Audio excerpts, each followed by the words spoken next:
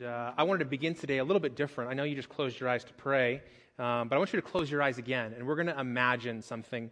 We're going to tap into our imagination. I want you to imagine that you came here to the Performing Arts Center, not on a Sunday, but on a Friday night, and you didn't come to a free event. You came to something you had to buy a ticket for. And as you were driving in off of Sheldon, the traffic was just terrible, and you're like, what's going on tonight? And you're driving in, and you're fighting for a parking spot, and then it was like light came down from heaven, and there's a parking spot right for you, and you park your car, and you walk in, and there's a buzz in the room.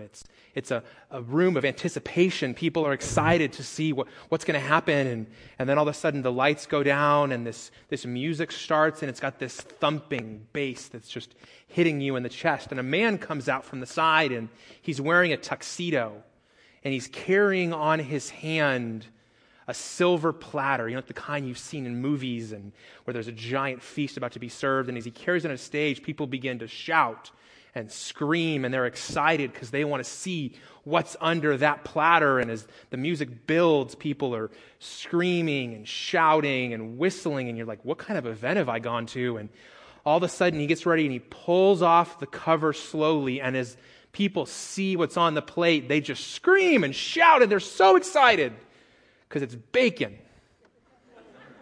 Open your eyes. Now you say, Scott, what on earth are you talking about?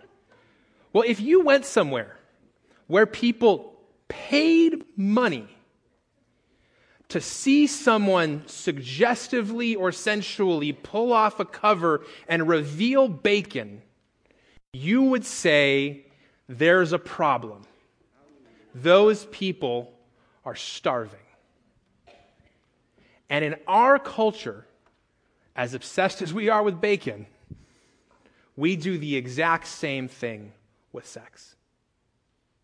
Sex has never been more available, it's never been more accessible, and yet I believe that we are still starving.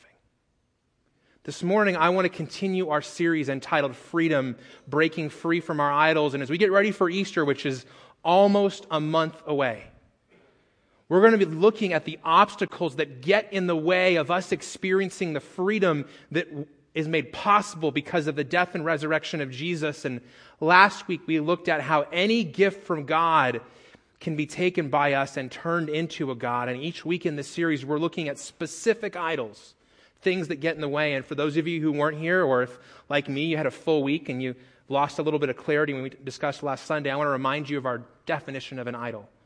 An idol is anything more important to you than God. Anything that absorbs your heart and imagination more than God. Anything you seek to give you what only God can give.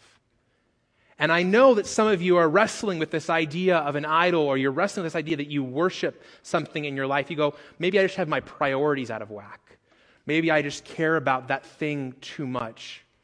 I don't have an idol. I just, I got to get this thing taken care of because it's got an inappropriate role in my life. This definition, according to Tim Keller, is that anything that is more important to you than God is an idol. And anything you seek to give you what only God can give is an idol. Last week we said anything that when you lose it or you think about losing it, you're overwhelmed with despair about. You go, I can't go on without. Those things are idols. And today, as Clovis said, we're going to talk about two common idols in our world, the idols of love and sex. And here's the big idea. Love and sex make incredible gifts, but terrible gods. Love and sex make incredible gifts, but terrible gods. This morning you walked in, you got a bulletin, and in that bulletin is a handout, and I'd encourage you to pull that out and take notes this morning, because we're going to be in the book of Genesis, chapter 29 this morning. Genesis, if you don't know, is the first book in the Bible, and it's one of my favorite books because it reminds me of why I love the Bible. Unlike other holy books, the people that the Bible holds up as heroes, we get the full picture on. We don't get their edited history, we get the full picture. And so if you've ever seen the TV show Modern Family, it has nothing on the book of Genesis. These are the most dysfunctional families in all of human history. One family, the first family, one son kills the other son. Down the road, in another family, two daughters get their dad drunk and then sleep with their dad. Another family, the man tells his neighbors that his wife is his sister, and we're not even in chapter 20 yet. It's just these most dysfunctional families, and it's an encourager because some of us have those kind of families too that are messed up, and we go, man, is there any place for me? Yep, you fit right into the book of Genesis. And today we're going to read about a man named Jacob. We learned about Jacob a little bit in our previous series on forgiveness called Toxic, about how Jacob had a relationship breakdown and he needed to experience forgiveness. But Jacob's story begins with this tension and this battle with his brother Esau. His name, Jacob, literally means heel grabber, because he and his twin brother Esau were born with Esau coming out first and Jacob holding on to Esau's heel. And that tension continued throughout their life. He stole his brother's birthright and got the inheritance his brother was born into. He and his mom, because they had one of those families where parents played favorites and they pitted their kids against one another. I said it was dysfunctional. And he tricked his dad into giving him Esau's blessing. And by this point, Esau says, I'm done with it. I'm going to kill you. And it isn't like a 5-year-old saying to a 3-year-old, I'm going to kill you. He literally could have done it. And so Jacob goes running away. He goes fleeing for his life with only the clothes on his back.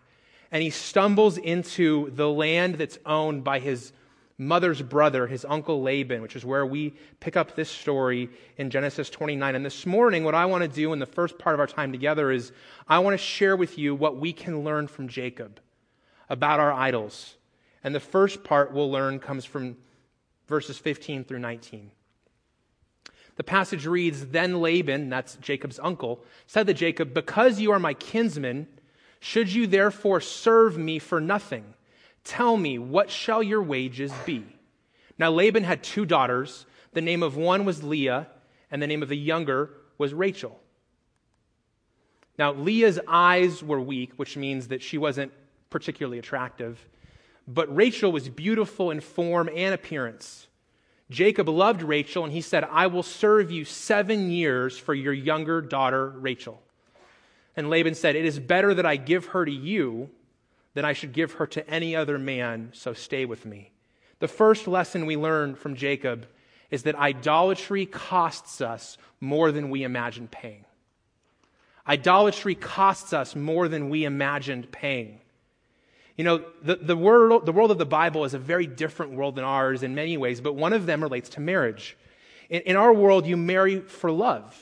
And you have sites like eHarmony and Match and Tinder that can facilitate some part of that journey. And we have these romantic stories. We have this moment of a man getting down on one knee and proposing. But this is not the world of the Bible. People didn't marry in the Bible for love. They married for status. And rarely did a man and a woman choose one another. No, their families chose each other. And typically, the family of the bride would pay the family of the groom what's called a dowry associated with the wedding. Well, because Jacob ran away, his family's estranged, he came only with the clothes on his back. He has nothing to give except for his time. So he says to Laban, I will give you 7 years of service. The problem is that Laban takes advantage of his nephew, because scholars tell us this is at minimum 4 times the normal price for a dowry. Jacob gets cheated. And if you think you got cheated on Valentine's Day buying roses, this is way worse than that. Way, way worse than that. And it's a reminder that idolatry costs us more than we imagine paying. Because we're going to learn in a minute that Jacob doesn't just love Rachel, he worships her. He doesn't just have butterflies for her. He's obsessed with her. And he has to have her. It reminds me of my friend David and his story. David one day stumbled on something on the internet that he shouldn't have looked at, but he kept looking. And what was a chance encounter with porn became an addiction. He looked at it at his computer at home when no one was around. Then he began to look at it on his phone. And it got so bad that he couldn't go throughout a work day without looking at it, so he began to look at it at work. Until the day that his boss found him looking at porn. And so he went home that day to his wife, First, he had to tell her that he lost his job. Then he had to tell her why he lost his job.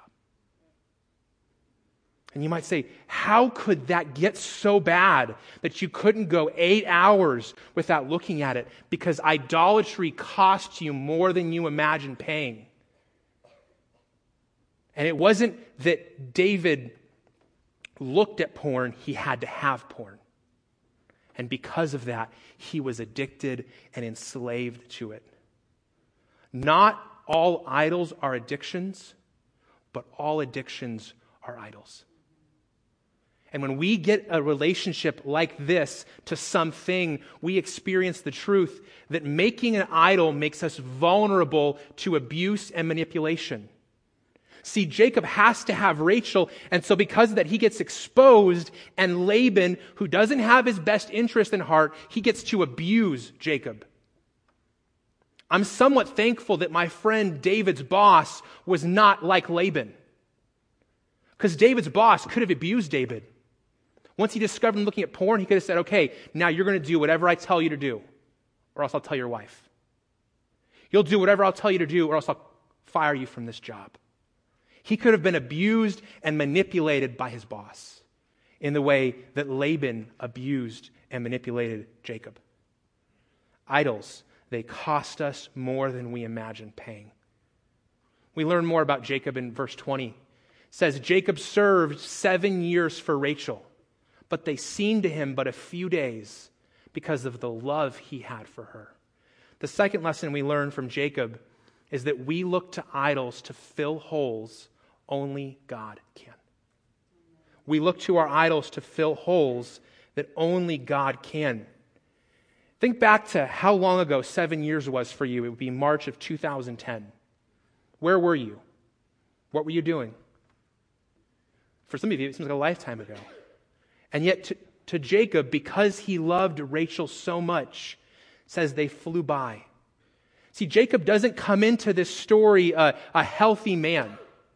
He comes in a broken man. You see, he's rejected by his father. The blessing he gets from his dad, where he says, I love you, I'm proud of you, here's your positive future, he only got that because he tricked his dad. His dad gave love and affection to Esau, but none to Jacob. Then his mom, he's separated from his mom, which is probably a good thing, because they have this dysfunctional mother-son thing going on, where Rebekah gets back at Isaac through Jacob. He's estranged from his brother. His brother wants to kill him. And up till now, we have no sign of any connection between Jacob and God. And so he comes to Rachel, rejected from his father, separated from his mother, estranged from his brother, without connection to God, with this giant hole. And he's looking for Rachel to fill that hole. He's looking for her love and their relationship to do something in him. He's hoping that romantically or sexually, she will give him what only God can give. See, it's not that sex and love are bad things, but when we look to those things for what only God can give, we make them into idols. And we worship them because we do to them what we should do to God. And so if you say, man, I don't worship things, well, is there ever a time in your life where you looked to that thing to make you feel whole, to make you feel okay, to numb out that pain that you felt? If so, then that thing is an idol. And many of us, when it comes to love, we experience this psychological phenomenon that's known as limerence. Limerence is the psychological term for what it means to be lovesick. When you watch someone fall madly or passionately in love, you watch them become powerfully attracted to another person. Sometimes you say to somebody, man, they are so in love, it's like they can't think of anything else. Well, that's limerence. It's the phenomenon where you put another person on a pedestal and you agonize over whether they feel the same way for you. You send them a note. Do you like me? Check a box. Yes, no, maybe. You have heart palpitations when you're around them. Your tongue swells up. You lose your appetite. We say about certain people like this, that they're no longer thinking. Like if you've got a teenager or a friend who's in that phase of teenage young adulthood and they're so in love, it's like their brain is no longer working. That's actually true. Because when you're in limerence, dopamine, your pleasure chemical, washes over your brain. And it leaves you with a euphoric, stimulated feeling where you have more energy and less appetite. But it's a double-edged sword because when your dopamine goes up, your serotonin goes down. And that's the chemical that helps you make wise decisions. That's why if you know somebody who's in love, they do crazy, spontaneous, stupid things they wouldn't normally do because they're in this experience. The problem with limerence is that it will burn out within 18 to 36 months. We say the honeymoon period is over. That's literally what happens. And as you return to normal, if that love hasn't been reciprocated and you haven't built a relationship on something greater than that feeling, there's a crash. And it's bad. And that's why you've discovered when you've been in that place and that relationship comes back down or it falls apart, you're worse off than when you started. You feel less okay than before. You feel emptier than before. That's because you look to that idol for what only God can give. And we're about to watch this happen in the life of Jacob. In verse 21 it says, "Then Jacob said to Laban, 'Give me my wife, that I may go into her, for my time is completed.'" The third lesson we learn is that we become slaves when we cannot live without our idols. We become slaves. If you're familiar with the Bible at all before this passage, what you'll find is that the statement that Jacob makes to Laban is the most graphic sexual statement one person has made to another up to this point in the Bible. He says, "Give me my wife that I may go into her, for my time is completed." He doesn't say, "Hey, we had a deal. It's been 7 years. It's time. Throw me the party." He doesn't say, "Hey, I'm so excited for our wedding day." He says, "Give her to me, for I must have her." See, when you have that kind of feeling, you learn this truth, that what you have to have has you. What you have to have, what you can't live without, that thing has you. You're the slave. That thing is the master. And Jacob has to have Rachel. He's thought about her constantly for 7 years.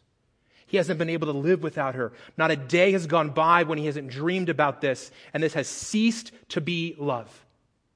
This has ceased to be a good desire, and it is now an idol. And nowhere else in our culture do I think we experience this so powerfully as a problem than in porn.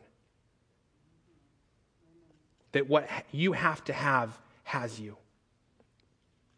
And this isn't just a problem out in culture, it's a problem in the church. And we rarely talk about it. And that's created an environment where so many people live in the bondage of secret shame. I've got some news to share with you today, and it's not good news. I'm not excited to share it, but I think you need to know the reality of our world when it comes to this. The average age a child first encounters porn is now somewhere between 9 and 11. The vast majority of those are not intentional. A child is on a device like this and they stumble on something. But by the time those children are 18, they've had 2 encounters with hardcore pornography. And over the last 15 years, as I got started about then working with college students, I've watched a change with men. It's not become good for men to struggle with porn, but it's become less surprising. But that doesn't apply to women. For a woman to share about a struggle with porn is still seen as disgusting or dirty or shameful or untalking. You can't talk about it. And yet the data shows us that 1/3 of porn users are women. And so men can share without being judged or condemned or thrown out, but women can't. And that's a problem. There's more data. It says that the more and more a person uses porn, the more extreme or violent images they will seek out. What was enough in the beginning is not enough as you go on. We've also found that the more and more a person uses porn, the less likely they are to show fidelity in a real relationship. Porn actually increases the chance that you'll cheat. It's also been shown that the more and more you use pornography, the less able you will be to connect with someone intimately in person. What you long for in terms of connection becomes less likely, not more likely because of porn. In one of these studies, a young man sat down for 3 weeks. They were studying him. He was looking at porn. And after 3 weeks of sitting down at his computer, taking his red hat off and putting it on his computer, just the sight of the red hat would arouse him. It wasn't the images anymore. It was that the hat was attached to the experience, and just seeing the hat was enough. It's crazy that what our hearts most desperately long for when we begin to engage porn becomes less likely the longer we use it. And we become further from it the deeper we go. And these stats are not from Christianity Today. They're from very public companies and organizations that are aware of the public health crisis we have as it relates to porn. Porn is a $12 billion industry. More than ABC, NBC, CBS, and Fox combined. More than the NFL, Major League Baseball, NBA, and the NHL combined. And Jacob didn't have a problem with porn, but he did have a problem with an idol. And we're going to see in a minute what that led to, beginning in verse 22. It says, "So Laban gathered together all of the people of that place and made a feast. In the evening, he took his daughter Leah," not Rachel, "and he brought her to Jacob, and he went into her. Now Laban gave his female servant Zilpah to his daughter Leah to be her servant. And in the morning, behold, it was Leah." Not what he expected. "And Jacob said to Leah, 'What is this you've done to me? Did I not serve you for Rachel? Why then have you deceived me, Laban?' And Laban said, 'It is not done in our country to give the younger before the firstborn. Complete the week of this one, and we will give you the other also in return for serving me another 7 years.' Jacob did so, and he completed her week. And then Laban gave him his daughter Rachel to be his wife, and Laban gave his female servant Bilhah to his daughter Rachel to be her servant. And Jacob went into Rachel also, and he loved Rachel more than Leah, and he served Laban for another 7 years." See, Jacob, who's made his entire life narrative about tricking other people, he gets tricked. He's taken advantage of and abused and got his way with other people, and now things come full circle. In writing about this experience and this rude awakening that Jacob got when it came to his idol, Tim Keller said this. He said, "When you put all your hope and security on going to bed with Rachel, it's always Leah in the morning." And this isn't just Jacob's experience, it's ours. When you put your hope and security on it going this way, you wake up and it's gone this way. You went looking to porn for connection, and it made it harder for you to connect. You went to love looking for fulfillment, and it left you more empty. This is why our fourth lesson from Jacob is that with an idol, we go to bed expecting Rachel, but we wake up with Leah.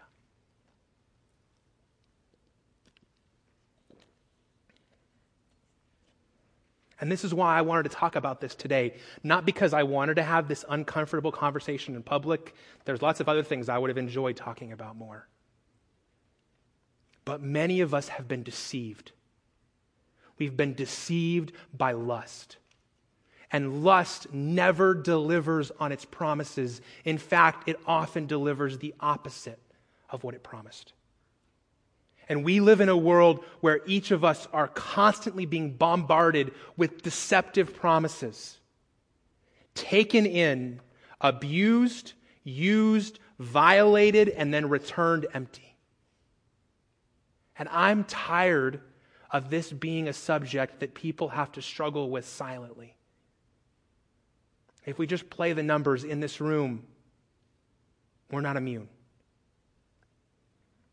There's a quote that's been said many times. I'm not sure who first said it, but the quote is, "Sin will take you further than you want to go.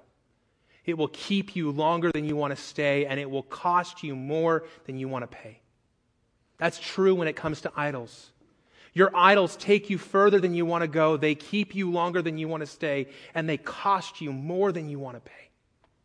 And so what you thought was something small and innocent and limited, like my friend David, almost cost you your life.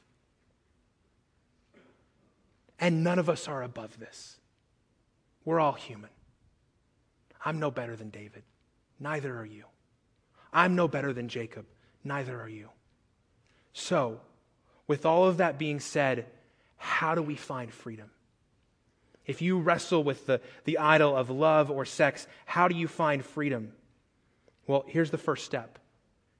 We need to begin loving people instead of worshiping them. The solution is to love people instead of worshiping them. Somebody asked me this week, said, "Scott, isn't it the idol of romance or the idol of romantic love?" No, I think what happens with us is you take something that's good. I mean, the number one commandment in the New Testament, Jesus says, is to love God with your heart, soul, mind, and strength, and to love your neighbor as yourself. And the deception of idols is we take the greatest commandment and we turn it into the greatest tool of our enemy who keeps us in bondage.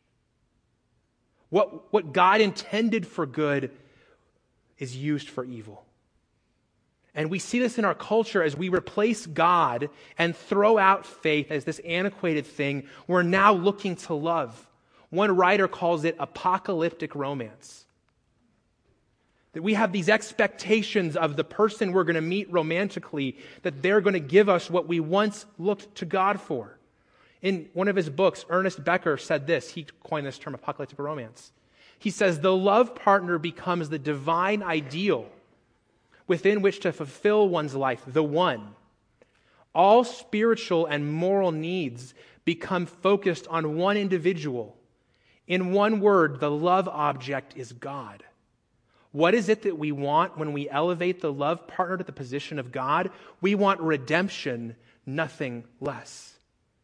And I know no modern example that better illustrates this than Jerry Maguire when he says, "You complete me." He's not looking to her for love. He's looking to her to redeem him. He's looking to her to fulfill him. He's looking to her to make him feel okay and safe and secure.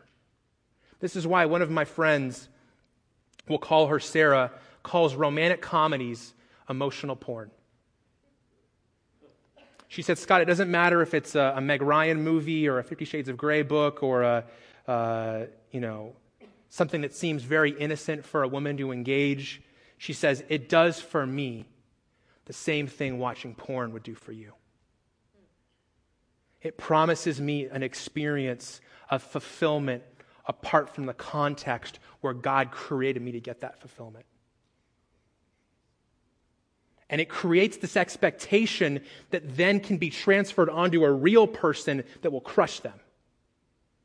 Because if you read this stuff or watch this stuff and then put that on an actual person that they're going to deliver what you read about in fiction, you will destroy them. Because no person can live up to that. No real person can actually be that. Having been married for almost 9 years, I can tell you, I'm married to someone who's great, but who's not perfect. And I'm not either. And yet so many times we engage these things culturally that allow us to put our spouses up or our future spouses up for tremendous suffering. Because we expect them to be God and to meet all of our needs, to complete us. Here's the question I want you to fill the blank in today. How would you answer this sentence? If I could just get blank, everything would be okay. What do you put in that blank? If you could just get love? If you could just get better sex? If you could just get a date? If that person would finally just marry you? if you could have more sex or sex with somebody different, or you could watch more porn or better porn, or what do you fill in that blank? I mean, Jacob put Rachel in there. If I could just get Rachel, everything would be okay. And the results for him are the same results we're going to experience. The solution is actually loving people for the imperfect, broken creations they are, not worshiping them. The second step is to ask God to meet legitimate needs in legitimate ways. Ask God to meet your legitimate needs in legitimate ways. Love and sex are not bad desires within us. This is one of the tragedies of the church, I think, in the modern era. In trying to speak against the sexual revolution, we've done terrible damage because we've said either intentionally or unintentionally that the desires God gave us are bad. Desire is not bad. Having these desires in you is not bad. I told this story in the first service. It was the first time I've ever told it in public. One of my friends grew up in a youth group that was so anti-sex that when she got married to a Christian man and they had not had sex until they got married, it took her years to not experience profound shame in their marriage. Because she couldn't just flip the switch and to go from bad desire to this is okay. Years. She couldn't enjoy what God created because she thought the desire was bad. No, the desire is good. But sin, according to C.S. Lewis, is seeking to meet a legitimate need illegitimately. And this is hard. I mean, how do you filter this out? God gave me a legitimate need, but I have yet to get into the context to fulfill that need. And so we take matters into our own hands and we seek to get our legitimate needs met illegitimately. The solution is to look to God and say, God, you gave me this need. Help me. Sustain me on a daily basis until I can meet that legitimate need in a legitimate way. This will push a question up for you within your heart. And the question is this: how much does Jesus mean to you? Not here on Sunday when we sing, I exalt thee. Not on Tuesday when you go to your community group to talk about this stuff. But on Wednesday night at 12:30 a.m. where you're lonely and you can easily click off Facebook onto something else. How much does Jesus mean to you? When who's like, everybody else you know is getting married and getting what you want. How much does Jesus mean to you? We sing, your grace is enough. Is it? Do we look to Jesus or do we look to our idols? Do we look to them for what only He can give? Will Jesus be enough to meet your needs? This isn't a theoretical church question. This is very real where you live. The third one, and this may be one of the hardest ones, is to confess our idolatry. It's to confess our idolatry. Some of you, as you've been sitting here today, God's been moving, as Jamie said, with conviction in your heart and showing you that you have an idol in this place, like my friend David did. And you say, but Scott, I can't ever confess that. No one can know, because the fallout would be great. I've never been a part of AA because I don't struggle with alcoholism, but I've learned a lot from that program. And one of the things I've learned is that you're only as sick as your secrets. And as long as this remains a secret, as long as you're in the darkness, struggling with these idols, you will never find freedom. You'll just live in shame. You'll condemn yourself. You'll struggle to connect with a real person.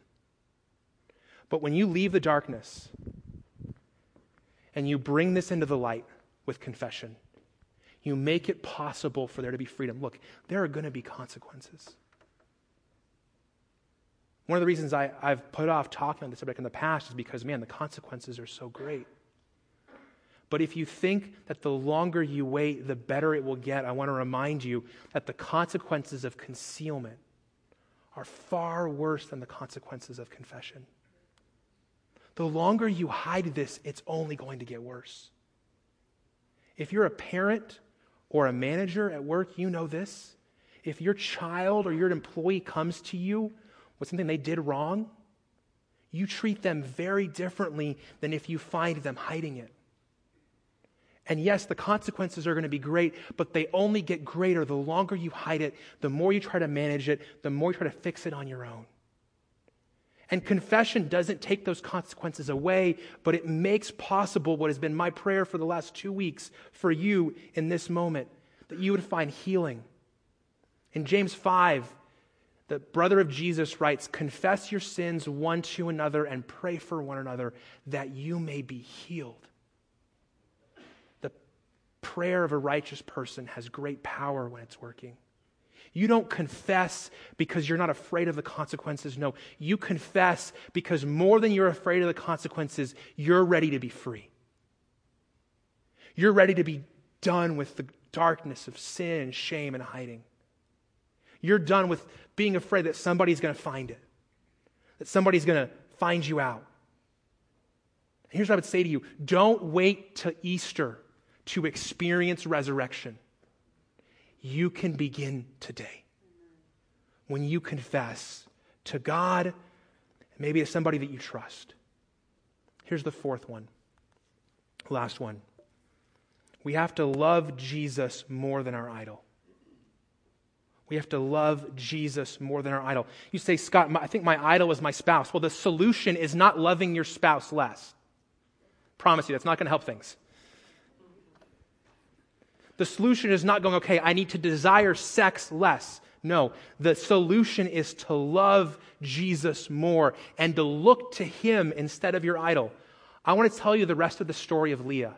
Because when we left her, it says that Jacob loved Rachel more than Leah. Up till now, she's been the butt of the joke. Go to bed with Rachel, wake up with Leah. Here's the rest of her story. It says, the Lord saw that Leah was hated, and he opened her womb, not Rachel's. And so Leah conceived and bore a son, and she gave him the name Reuben, for she said, because the Lord has looked upon my affliction, now my husband will love me. She made Jacob her idol. Jacob idolized Rachel. Now Leah idolizes Jacob. She has the first son. Well, now it says she conceived again, and she bore another son. Because the Lord has heard me that I am hated, he's given me this son. And she called his name Simeon. But Jacob still couldn't fill her hole. Then it says, and she conceived a third time and bore a son. Now this time, finally, I gave my husband 3 sons. Maybe he will now love me. Because I've borne him 3 sons, and they named him Levi. And then verse 35. And she conceived again and bore a son, and she said, this time I will praise the Lord. And she called his name Judah. Then she ceased bearing. If you know your Bible history, Abraham begot Isaac. Isaac had Jacob. Jacob had Judah. And it was from Judah that we would see a lineage go straight to Jesus. See, Leah only came to rest in her heart. She was only okay when she stopped looking to her children or her husband for what only God can give. She began to love Jesus more than her idols. She began to accept God's gifts as gifts and not God's. And that's where our hope is today too. These things, love and sex, they make incredible gifts, and they're signs of God's blessing and his pleasure and his desire to see us thrive, but they make terrible gods. And my prayer is that in this season, as we look towards Easter, it's not that we would seek to desire less. It's that we would love Jesus more. Would you pray with me? God, we thank you so much that you give us this raw, real, honest story in Scripture. To know that the experience of your people, even from hundreds and thousands of years ago, is not that different from us. To know that there's not something terribly wrong with us that makes us unworthy of your love. No, there is something broken within us that you gave yourself out of love to be transformed and healed. And I have to believe that in this room or watching online, There are some people who have been bound in these places, maybe for years. I have to believe that because you are real and your Spirit is at work using something as feeble as my broken words, that you've been at work. And if that's you, if you would say, man, this is a place where I've struggled and I want to find freedom, I want to pray for you this morning, would you be so bold as to raise your hand? Say, I've struggled here, I am struggling here, I want to be free. Thank you. So I just want to pray over you this morning. God, I pray for your sons and daughters who've been bound in captivity here. I pray this morning that you would begin to break the shackles of slavery, that you would give them the courage to confess to you and someone they trust that they've been defeated in this area. I pray that they would claim the truth of your scriptures, which says that there is no condemnation for those who are in Christ Jesus. I pray that you would remind their hearts that you're convicting them so that they can repent, not condemning them so that they have to hide. I pray that in this season, long before we get to April 16th, that they would begin to experience resurrection as you bring life out of a place that's only been death and pain. Fill their hearts with courage today. In your name we pray, amen. The band is going to lead us in a brief song. It's a few years old. It's called Give Us Clean Hands. And this morning, before you leave, I pray that you would respond however God is leading you. The front is open. You can come down and pray by yourself or pray with one of our prayer partners. You can stay where you sit. You can stand. I just pray that you, before you leave today, you would do the next thing God is leading you to do. And I pray that resurrection would come to us as we invite God to be who He intended to be in our lives, and as we lay down our idols. Thank you for listening to the audio from Cornerstone Church in Prescott, Arizona. For more information, visit us online at www.prescottcornerstone.com.